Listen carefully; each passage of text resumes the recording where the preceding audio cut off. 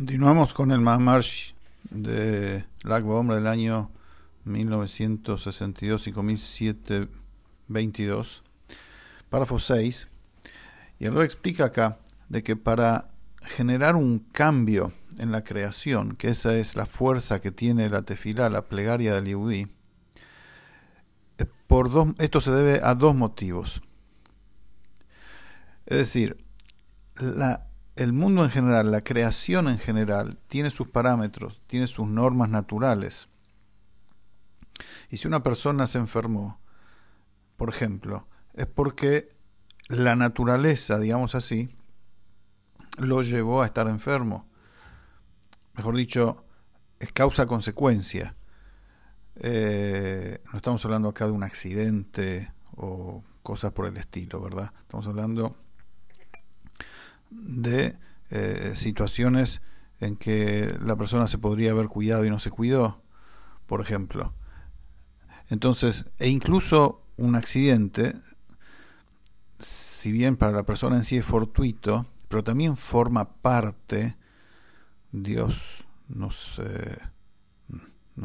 mantenga alejados de una situación así, pero también forma parte de lo que es la naturaleza, entre comillas, o sea, lo común que puede llegar a pasar en el mundo. Entonces, para poder, digamos, alterar algo de la normalidad, entre comillas, del funcionamiento del mundo, hace falta acercar al mundo, conectar a la creación con algo que la trasciende, con la fuente original e irrestricta e ilimitada de vida de Hashem, que allí no hay parámetros y no hay normas. Entonces, lo que explicamos es que la plegaria del Yehudí tiene la capacidad de llegar a ese nivel, a la esencia de lo divino, a lo irrestricto y todopoderoso de Hashem. ¿Cómo puede ser? Yo soy un ser limitado. ¿Cómo puede ser que tengo semejante poder? Ese mismo poder me lo da Hashem, como explicamos en las clases pasadas. Porque Hashem dice, le maseya deja tiksov, como dice en el dicho en hebreo, Hashem quiere y desea la acción del ser humano. Hashem quiere que nosotros le pidamos. Y como ese es el deseo de él, y alrededor de ese deseo él creó el mundo, entonces como parte de todo su proyecto de creación, nos facultó con esa fuerza, que cuando rezamos, de verdad, de corazón, y somos aptos para eso, llegamos a él. Entonces, el efecto, ¿por qué la tefilá altera la realidad? Porque hacemos un efecto en lo más alto de lo más profundo. Ahora, pero para que eso también pueda asimilarse y formar parte del día a día, que el enfermo se cure, por ejemplo, hace falta también que el ser humano sea un cli, es decir, sea un recipiente adecuado para recibir el flujo espiritual nuevo que Dios le manda. Y por eso es importante que la persona haga la plegaria. Los que estamos alrededor, siguiendo el ejemplo del enfermo, hagamos la plegaria. El enfermo mismo también que haga la plegaria. O sea, que se llene de fe en Dios. Eso mismo hace que la persona sea un recipiente adecuado para recibir y asimilar la curación, en el caso de que ese sea el pedido. Ahora, eso en relación a la plegaria. Pero hablamos antes de que la enseñanza de Torah de Rabbi Shimon Bar Yochai tenía la misma fuerza y facultad que la plegaria. Estamos hablando de Torah. Y Torah explicamos que es la sabiduría de Hashem, que es una vestimenta a través de la cual Hashem se manifiesta al mundo y proyecta la creación. No es Hashem propiamente dicho. Está unida a Hashem, pero es una vestimenta de Hashem. En cambio, la plegaria llega a la esencia misma de Hashem. Entonces la pregunta es, ¿cómo puede ser que Rabbi Shimon Bar Yochai, con estudio de Torah, logre lo mismo que con la plegaria?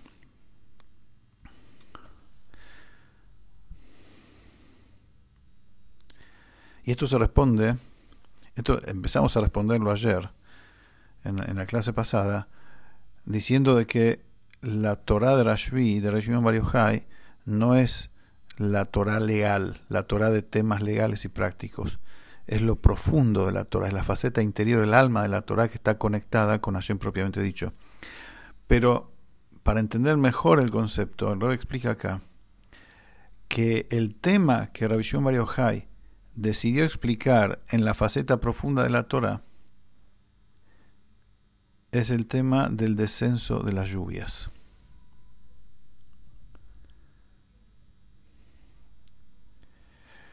O sea, Rabbi Shimon Bar Yochai, mejor dicho, no explicó ese tema como dijimos antes. Él explicó el tema de amor al prójimo, pero el objetivo de esa enseñanza era que desciendan lluvias.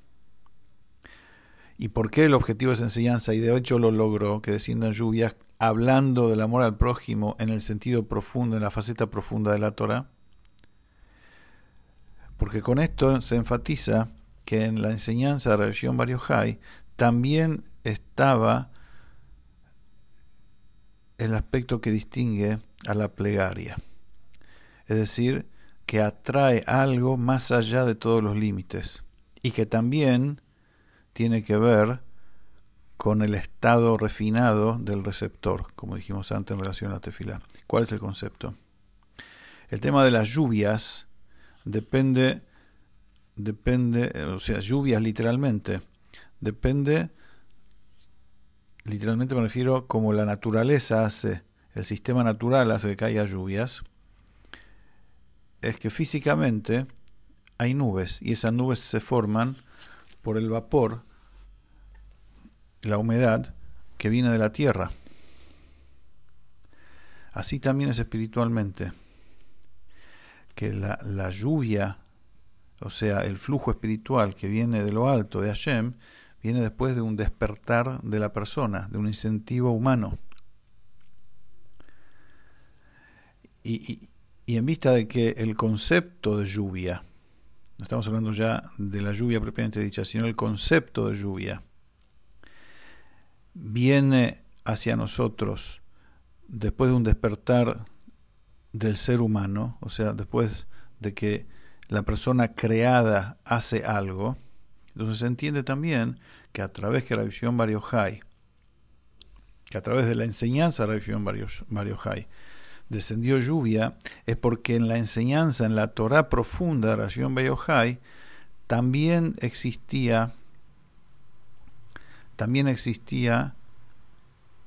este aspecto que distingue a la tefilá, es decir, no solamente que a través de su Torá se llegó a lo más profundo de la divinidad, sino que en su Torá también estaba presente el aspecto de la refinación y elevación de él como persona. Y a su vez elevar al mundo, a la creación también, para que sea apto para recibir el flujo espiritual. En síntesis, así como en la plegaria están los dos aspectos, que la persona llega hacia lo más profundo de la divinidad y al mismo tiempo la persona, porque él es el que pide, también se transforma en un receptor adecuado para recibir el flujo de Hashem. De la misma forma, explica el Rebbe, es con la enseñanza de Torah de Rabbi Shimon Bar Yochai. Al él estar enseñando la faceta más profunda de la Torah, entonces llega a lo más profundo de Hashem, y también esa enseñanza contiene la refinación del ser humano. O sea, contiene conceptualmente el tema de la refinación del ser humano. Por eso es que la Torá de Rashbi, la enseñanza de Torá de Rashbi, causó el descenso de lluvia. Porque la lluvia, por un lado, Hashem decide cuándo mandar lluvia, pero por otro lado, también depende de la plegaria de la persona. Y físicamente también depende del vapor que sube de la tierra. Entonces, para concluir el punto el párrafo 6, el Rebbe dice de que esto que decimos, lo que dijimos antes, que Torá y plegaria, Torá y tefilá, son dos conceptos y que por eso podemos hablar de ellos de manera independiente, como lo hicimos en clases pasadas. Esto es en relación a personas cuyas almas están en un nivel inferior, cuyas almas ya se sienten un ente en sí mismo.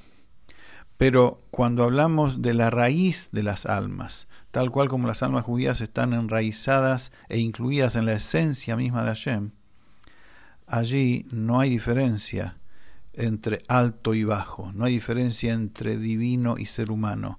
El alma es parte de la esencia misma de Hashem. Como dice el Zohar, Israel Bekuchabri Hukulahad, Israel y Hashem son una sola cosa.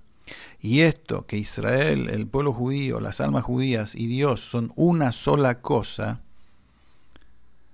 eso se manifiesta en la faceta profunda de la Torah, en la faceta mística de la Torah, que esa es la enseñanza de Rabbi Shimon Bar Yochai. Por eso, Rabbi Shimon Bar Yochai, al hablar místicamente los conceptos profundos de las almas en relación al amor al prójimo, por eso que su enseñanza también tenía la cualidad de la plegaria, que es la refinación del ser humano como persona. Continuamos la próxima.